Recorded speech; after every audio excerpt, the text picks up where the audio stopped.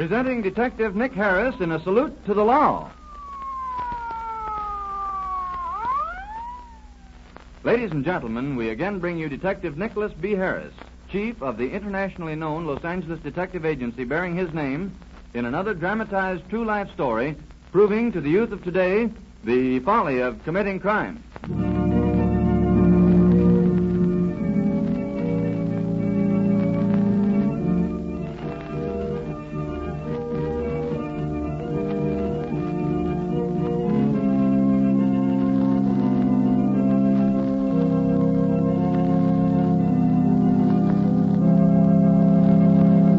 And now, Mr. Harris. Thank you, Mr. Applegate, and good evening, everyone. In your line of work, Mr. Harris, I suppose you encounter fanatics with fantastic schemes to reform or save the world?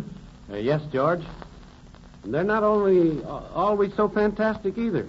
For instance, there was a man who called himself the Avenging Angel. The first time I met him was several years ago when a quiet, well-dressed gentleman called at my office. Frankly, Mr. Harris, the name Collins is not my real name. Professional name, I presume. Well, call it that.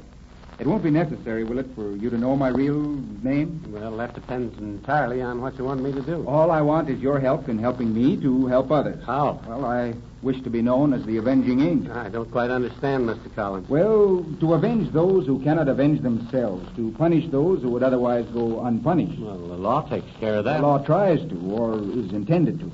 But aren't there cases where the law is not applied, cases within the law, perhaps, where a great wrong and a grave injustice is perpetrated, yet nothing is or can be done by the law enforcement agency? Well, unfortunately, Mr. Collins, there are such cases. Well, it's in situations of that kind, Mr. Harris, that I wish, with the help of your agency, to play the role of the Avenging Angel. I see. And just when would you like to start? At once, if possible. Well, here's a case that has all the earmarks of being the kind you described. During the noon hour, the switchboard girl took a call asking us to send someone to an address on the south side. Checking back, we found no telephone at that address. Ordinarily, that would have ended it, unless we heard from it again. But it so happened one of my operatives, Joe Martin, had business at San Pedro, so I asked him to stop on his way down to investigate that phone call. I guess the woman didn't realize the window by the front door was open from the top, so Martin could hear everything she and her son had to say. I don't know where those men could have taken your father, Jimmy. Look through the window, Jimmy, and see who that is. It's the man, Ma. I bet I know who he is. Who, Jimmy? The man from the detective agency. Detective agency? Yes, the one I called from the phone at the drugstore. You called detective? Oh, Jimmy, you shouldn't have done that. Well, gee, Ma, we gotta do something about getting Dad back. Oh, but I told you what those men said they'd do to us if we notified the police. Sure, the police. But they didn't say anything about not calling the detective agency. Oh, it's the same thing, son, or worse. Oh, tell him to go away. Tell him it's all a mistake. But, gee, Ma. Oh, never mind. I'll tell him. And don't you say a word, Jimmy. Understand? Not one word. Yes? My name's Martin, ma'am.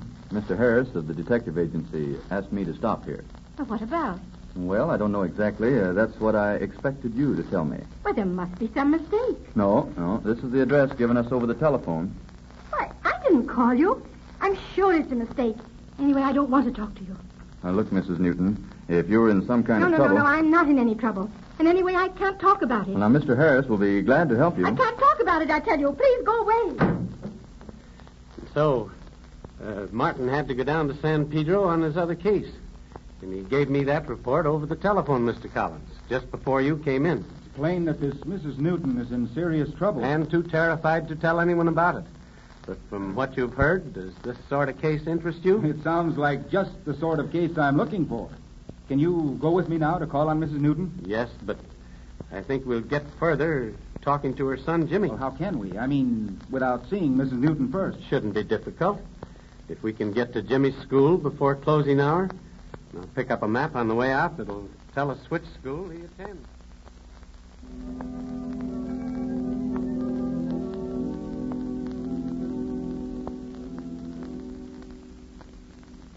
I'm Mr. Harris, ma'am. Possibly you remember me? Oh, yes, of course, Mr. Harris. You spoke to our pupils at an assembly last year. Could you tell me offhand if you have a boy in school here by the name of Newton? Imagine in the 5th or 6th grade? Oh, you must mean Jimmy Newton. Yes, I'd like to talk to Jimmy, if I may. Why, certainly, I'll send for him. Jimmy, this is Mr. Harris. I'm glad to know you, Jimmy. And thank you very much, Miss Rankin. Not at all. Are you the detective? Yes, Jimmy? Gee, I'm sure you came. Are you? Well, look, suppose we walk out to the car. Okay. Yeah. I sure am glad you came to the school, too. You see, my mother's afraid to talk to anybody. And she says I mustn't neither. Why not? Because she's scared. Scared of what they'll do to her. And to me. Scared of what who will do? The men that took my father away. Do you know who they were? Not for sure, but I got an idea. Well, let's sit here in the car. Okay. Hop in, Jimmy. And this is Mr. Collins. Hello? I'm glad to know you, Jimmy. You sit in the back seat with Mr. Collins, and I'll sit in the front. Now, you say you have an idea who these men were? I don't know for sure because I wasn't home when they came, but I think they were from Arizona. Well, why do you think that? Well, I was playing football. You know, not regular football, just kicking and catching punts up the street. I saw a car stopped in front of our house, and when it went by awful fast, somebody kind of hollered. Your father? I think so now. The car had an Arizona license. What was your father's, what is your father's business, Jimmy? He used to be a painter by trade, Mm-hmm. but lately he's been mostly mining. You mean working as a miner? Dad has some claims, see, and he worked them himself, mostly. All alone? Oh, he had fellows to help him sometimes, when he had money enough to pay them. Where were these claims? Well, one was up near the desert. Dad took Mom and me up there a couple times. Lately? That was over a year ago. Dad had to quit work because he couldn't go any deeper without machinery. But he's sure there's gold in that mine because he could only get down to it if he What's your could. father been doing lately, Jimmy? I don't know. He's been away from home mostly. We never know when he's coming. And then he's always gone before daylight.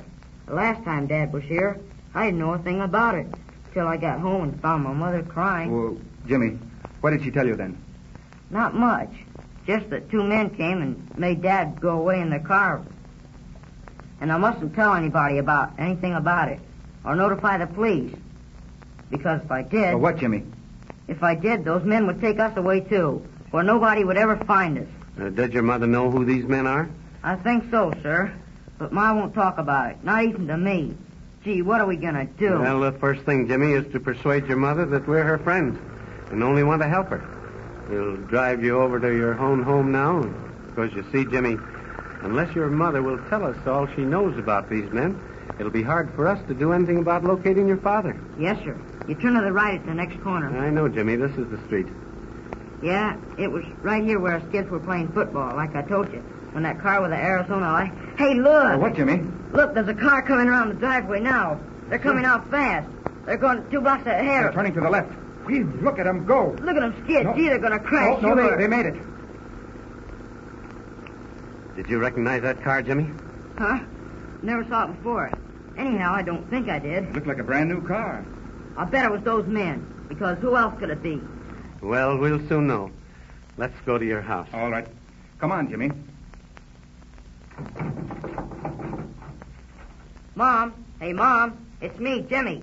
Hey, Mom. Gee, that's funny. Gee, Mr. Harris, maybe those men... Did you key, Jimmy? No, Mom's always here to let me in. Or if she's out to the store or anything, she leaves the back door key under the steps. Can you see anything through the window, Mr. Collins? No, Jimmy. Run around back and see if the key's there. Yeah, sure. I'll go right now. Harris.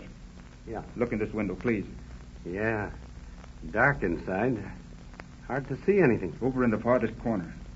Isn't there someone lying there huddled against the wall? You're right. Must be the boy's mother. And she looks as if we might have come too late. I'm going in through that window, and when Jimmy comes back, keep him out here until I call. Right. I'll open that door from the inside. No, the key isn't there, but Dad's old car's in the garage, so Mom must be... Where's Mr. Harris? All right, Jimmy. Mr. Harris broke the window in order to get into the house. Then you did see something. Mom, let me go. Let me go. Mr. Collins, please. I gotta get in there. Mr. Harris will open the door for us in a minute, Jimmy. It was those men. It must have been. What have they done to I Mom? don't know. I don't know any more than you do. Oh, let me go so I can see. Jimmy, Yes, sir. now get hold of yourself. Your mother's going to be all right. But she's badly hurt, and you can help her most by keeping a stiff upper lip and taking this like a man. Understand? Yes, sir. Can I see her? In a moment. No telephone here, is there? No, sir. All right, you go into the next room and help Mr. Collins lift your mother onto the Davenport. I've got to go to a hospital. Get her there as quickly as possible, and I'll take a car to the corner and phone and be right back. Okay, Hurst. Come on, Jimmy. Oh, I must have gone in. Hey, Mr. Collins. Yes, Jimmy, what is it? Mr. Collins. She ain't my mom. Not your mother. Well, who is she? I don't know, Mr. Collins. I've never saw her before. But, Jimmy, well, whoever she is... But where's my mom? What's become of her?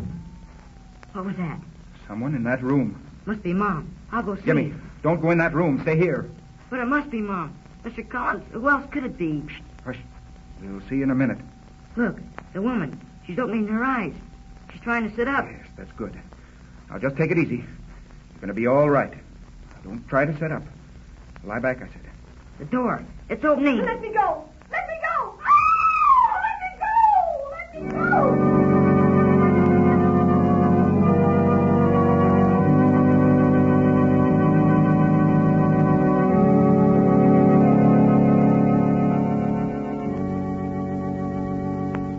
Say, Mr. Harris, is that any way to leave us? Well, sorry, George. But you'll have to wait until next Tuesday at the same hour for the rest of the story of the Avenging Angel. Well, at least, Mr. Harris, tell us who... No, but we'll begin next week at the precise moment when that door opens. And I promise you that. Well...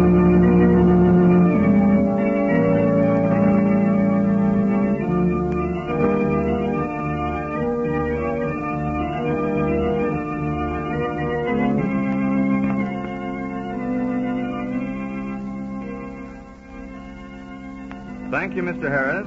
Ladies and gentlemen, you've just heard another true life story brought to you by Detective Nicholas B. Harris, internationally famous Los Angeles criminologist and chief of the detective agency bearing his name. Although this was a true story, fictitious names and places have been used throughout this narrative. The story was dramatized for radio presentation by Ralph Burchard and is a Carolyn Carroll production. Those participating in this radio drama were Dorothy Wade, Harriet Childs, Calvin Ellison, and Charles E. Bender. And now, may we call your attention to a new series of crime prevention programs featuring Detective Harris entitled How Detectives Work.